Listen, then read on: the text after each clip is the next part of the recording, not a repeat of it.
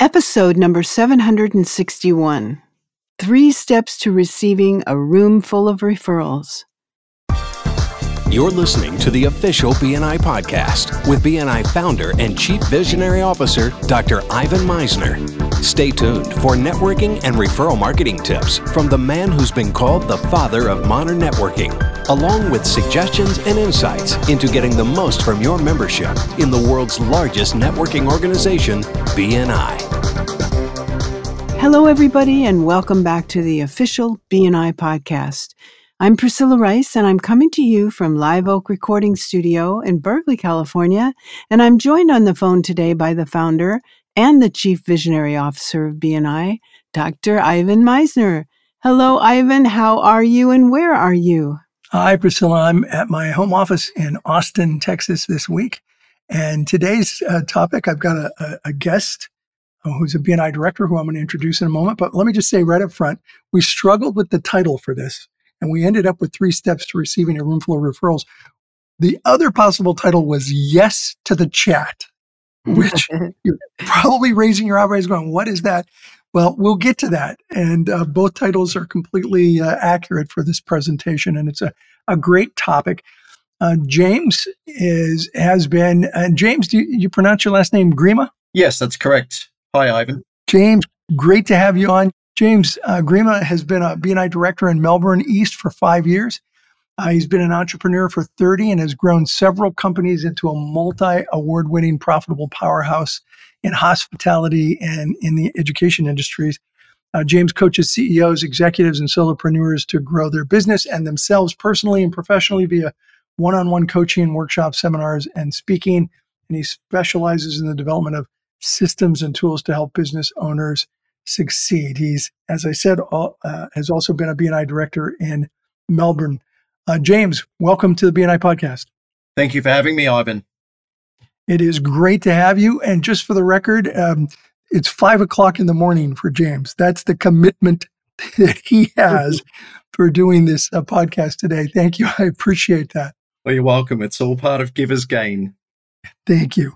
So I got a couple of questions, and I'll let you run with this as we go. Deciding in advance what the one clear next step is for the listening members does what? Why should one do that? Well, it's a great question. We're talking about, obviously, the spotlight presentation.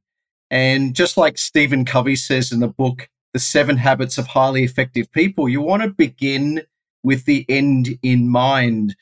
So often, you mentioned that I've been a support director for 5 years, and each week I see about 4 spotlight presentations. And over the 5 years, because some countries may use a different term, we're talking about the longer presentation. The longer presentation, yes. Yeah. And so that means I've seen about 1,000 of them over the 5 years. And there's often a problem, and the problem is time. So a member speaks, and they usually share a few stories and photographs of their family. They talk about the problem. They talk about the solution and how their product or service solves that. And they get to the part that we call the call to action. And typically, one of 3 things will happen. They'll run out of time. They'll have a very weak call to action.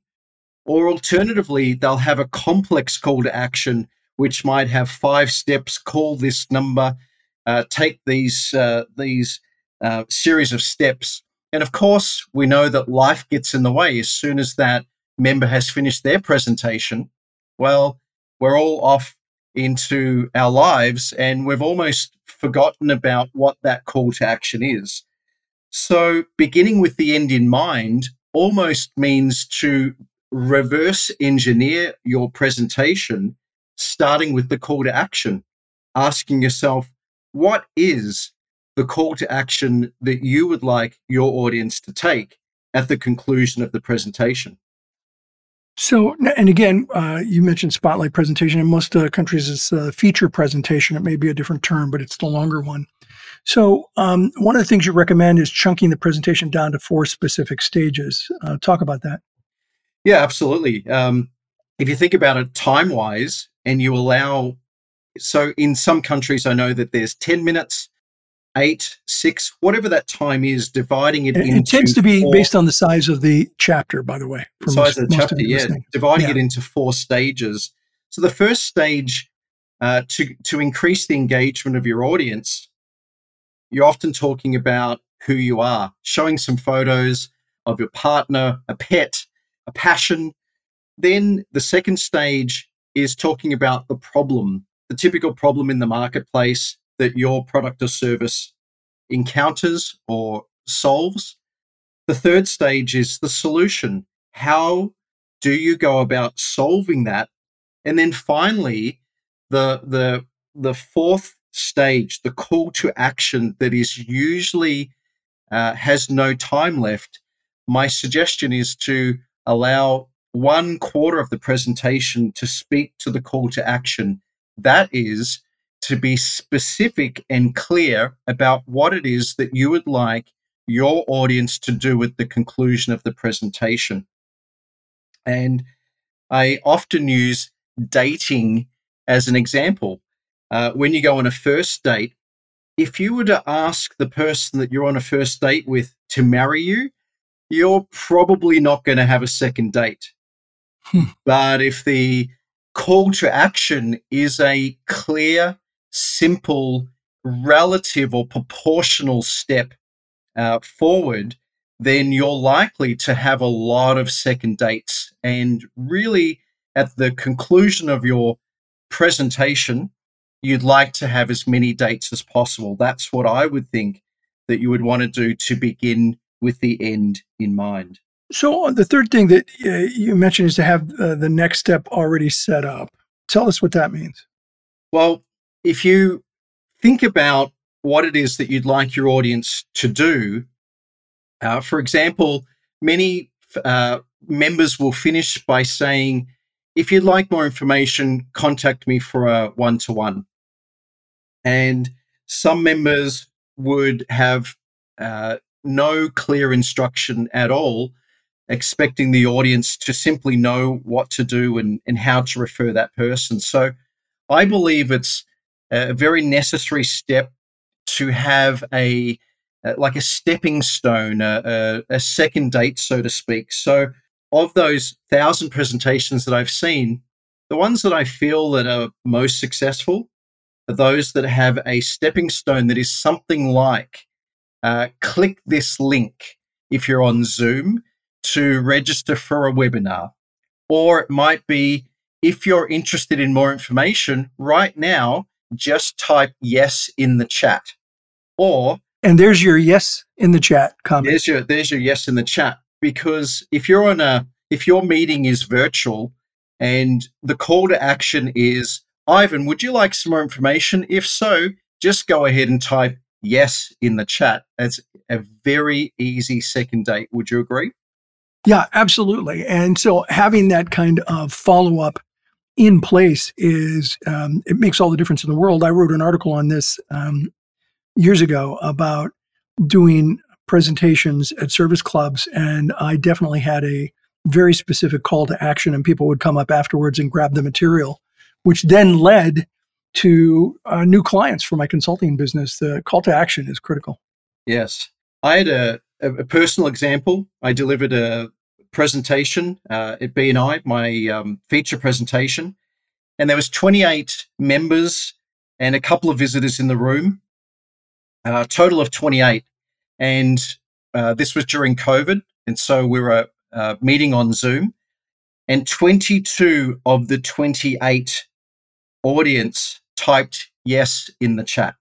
The question, type yes in the chat if you'd like to attend a webinar, to receive even more information, so that you can better refer to me. 21 out of 22 attended the webinar, and most importantly, 20 out of 21 either referred themselves or passed a referral. Wow. That's really impressive. Now, what do you do with the visitors where you may not have their contact information readily handy to you? Well, in most instances, the visitor information is either available through BNI Connect when they've registered, or alternatively, reaching out to the member who's invited them to obtain those details. Excellent. Yeah. In this particular instance, Ivan, the meeting was on Zoom, so the member was able to post their information into the chat. Yeah. Members might be wondering, well, what do you do if the meeting's not on Zoom or electronically? An equivalent of yes in the chat could be having on the member tables a form, a pre-filled form that just says, tick this box if you'd like more information. And then the member can collect those forms off the tables at the end. It's an equally equivalent technique. Excellent suggestion. We're almost out of time. Have you, so if you can answer this last one quickly, have you ever witnessed presentations that rushed through and ended up with no call to action at the end? Absolutely. I would say in 70% of instances, what happens is the member says they'll get some kind of warning from the timekeeper that says, you have 2 minutes left. They'll very quickly finish off their solution and click through it. They'll say something like, oh, don't worry about those last couple of slides. Click, click, click. By the way, reach out to me for a one-to-one. So, yeah, I emphasize again to start with the end in mind, to start with your call to action, to allocate time for it and reverse engineer so that you've allowed at least 1/4 of the time for your presentation for the call to action. Well, James, thank you so much for being on BNI Podcast today. We will include your LinkedIn URL in this podcast transcript. So anybody that wants to connect with you directly, they can do so. And thanks for being here, James. I appreciate you. Excellent. Thank you for having me. Over to you, Priscilla. Okay, great. Thank you both for the great information. That was really nice. This podcast is sponsored by MeisnerAudioprograms.com, and these audio programs will provide you with the tools and the inspiration to powerfully enhance your BNI experience. So check out the great material available to you at MeisnerAudioprograms.com and use the promo code IVAN50 for 50% off of everything. All of the proceeds go to the BNI Foundation. Thanks so much for listening. This is Priscilla Rice, and we look forward to having you join us again next week for another exciting episode of the official BNI podcast.